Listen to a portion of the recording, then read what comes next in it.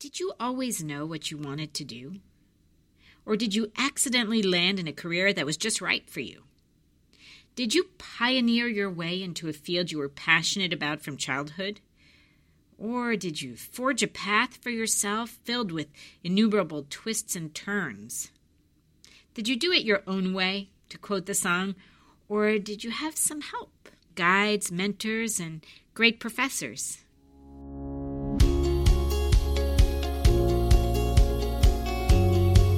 Welcome to this episode of the Beyond the Podium podcast series. My name is Alexandra Bitton-Bailey, and I'm your host, and I'm so excited about this episode and our guests. The Beyond the Podium podcast series at the University of Florida is on teaching and learning, and our guests offer their best tips, strategies, innovations, and stories. Now that you've had time to reflect on those big questions I asked a few moments ago, and you're filled with anticipation, I think it's time we introduce our guests. Our guests today are Andy Cochran, Jason Williams, and Sarah Gold.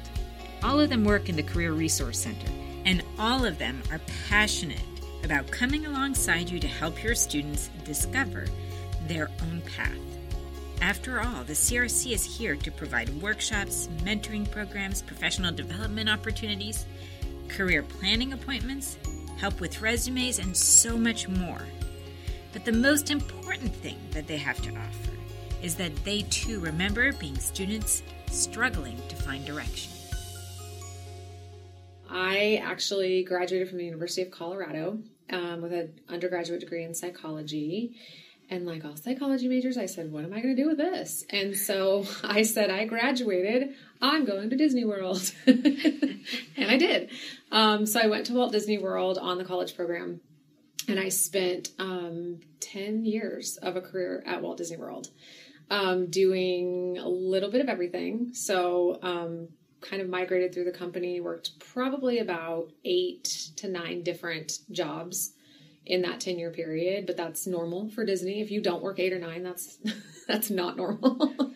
So it's normal to navigate the company. And while I was there, I sort of always had this like grassroots career development side of me, because at Disney they want you to kind of navigate the company. They want you to have a full career there, but there's not like a career resource center at Walt Disney World. So it's kind of up to the different areas to sort of do what they can to help the cast members navigate through the company. And so I kind of always took that on once I realized how to navigate through the company.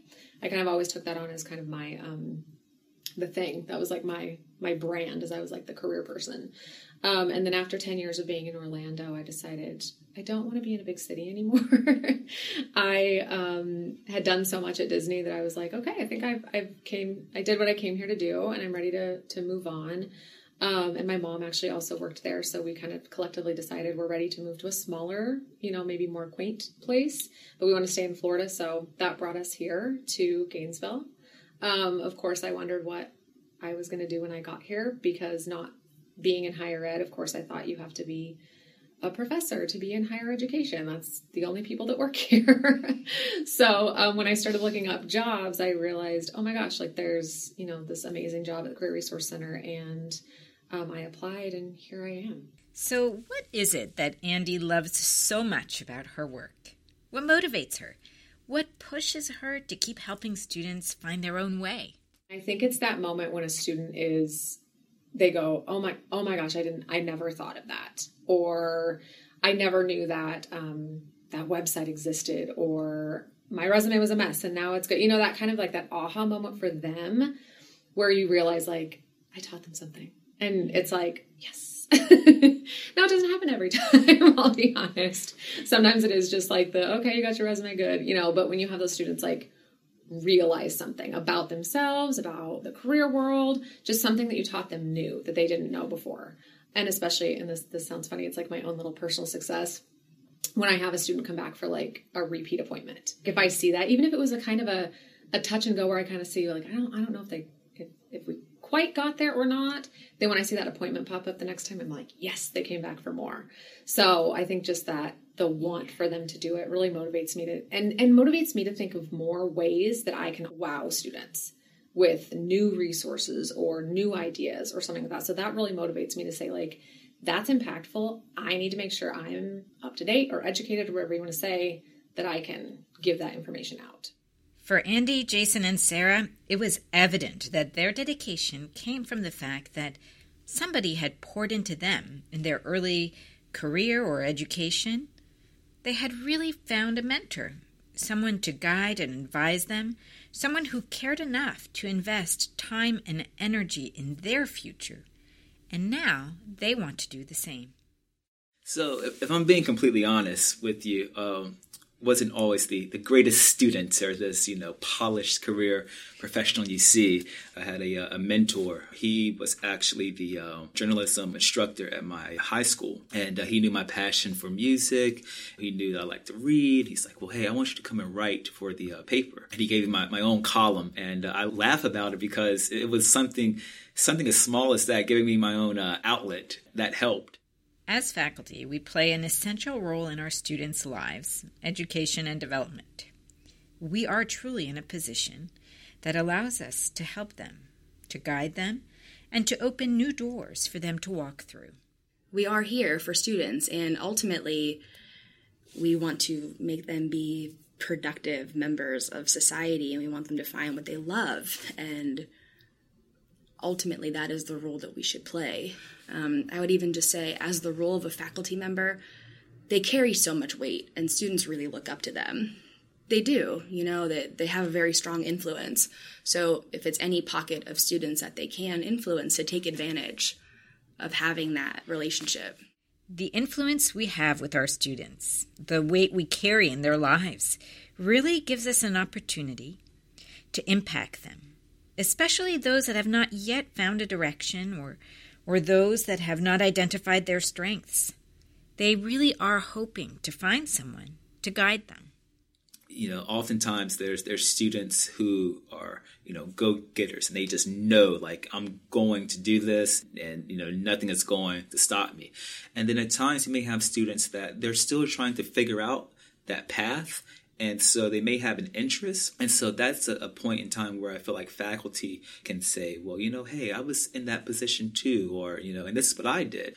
Letting them know that you weren't always a professor. You weren't always a acclaimed writer. There were steps there. And so I think explaining those steps is not only great for the student to hear, but I think it also does something for that faculty. Oftentimes you'll see that it wasn't just you that made those steps. There were other people that helped you along the way. And I think reflecting on that, it gives you an idea that, I might need to do the same to bring people up. I know we all care and we all want the best for our students. But I also know that despite our best intentions, our schedules are already packed. And thinking of adding just one more thing to an already full plate is overwhelming. But fear not, because the CRC is here to help. We don't want them to feel like they have to reinvent the wheel of, resources that are out there. We have them. We have them ready to go. And we can partner together to try to get those out to the students, if that's in the classroom, if that's making announcements of things that are happening outside of the classroom, however that might be. Again, but what I tell faculty in liberal arts and sciences is to partner with me sounds like a big job, but it's not. It's basically forwarding emails. It's, inviting me into the classroom. Like we have this motto of don't cancel class. I think that's a thing. Like if a faculty member has to cancel class for a reason, don't cancel it. If you can't be there, I'll come and show up and do a workshop or do, something. We had that happen the other day in the College of Engineering. A class was going to get canceled and they actually invited two of us to come and do a resume workshop. So it was really cool because, we got to kind of teach the class that day about something totally alternative to what the students were going to be there for. There are a multitude of ways that the CRC can support you and your students. And most of the time, it requires little to no effort on your part. The CRC does it all. In fact, the CRC will even invite and plan guest speakers for your class, and all it takes is a willingness to have them come. If they're willing to, again, bring people into the classroom, a way that we can kind of partner with them on that is we work very closely with employers, and if they have a subject that they're teaching on, an employer would be more than willing to come in and speak to that subject. Like something that would be, because when an employer comes into a classroom, it's not necessarily just an advertising plug that they want to do. An employer would be willing to come in and talk about maybe leadership, for example, and maybe how what the students are learning in their classes can translate into leadership and how leadership functions in a business setting or in a company or something like that. So bringing those outside folks into the classroom to kind of tandem what the students are learning could possibly be built into their curriculum.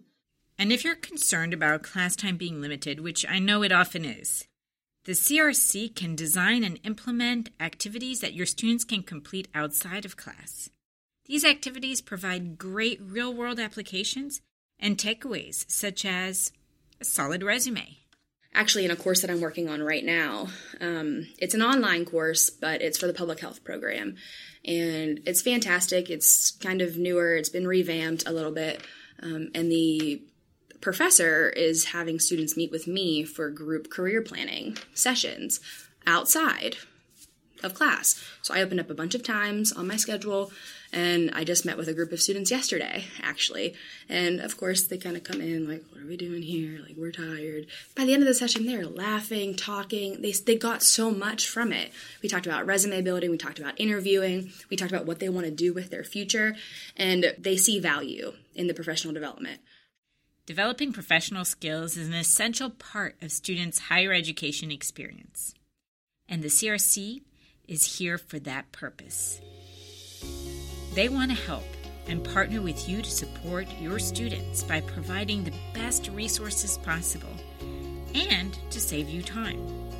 If you'd like to learn more or find out who your college-specific CRC staff member is, please check out the links on the teach.ufl.edu page. Thanks for listening to this episode of the Beyond the Podium podcast series at the University of Florida. You can look for other episodes on SoundCloud, Stitcher, or iTunes at FDTE at UF. And we hope to see you next time.